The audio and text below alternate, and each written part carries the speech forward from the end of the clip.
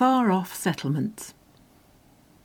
Their burning, hot-branded outlines, their inner pathways, are all a psalm sung sad and monotonous.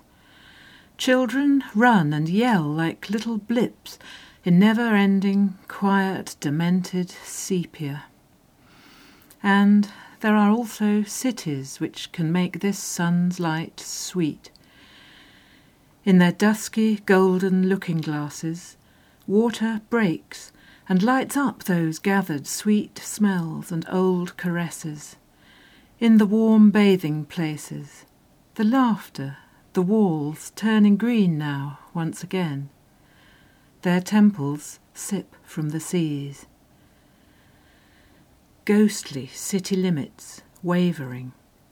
The caravans, the strong south winds, the overarching nights with no one there, the long afternoons. What separates all these are the untrodden sands. Mirages, echoes that cloud them, that connect them. A sly, wet lick of salt in the corners of the mouth, and this resonance called forth. Poblaciones lejanas.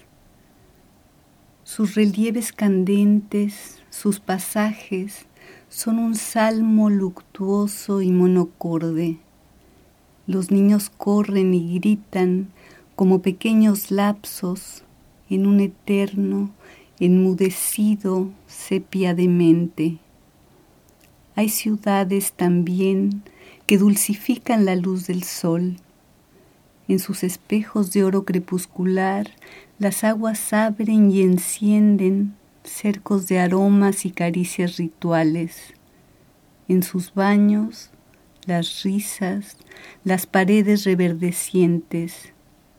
Sus templos beben del mar.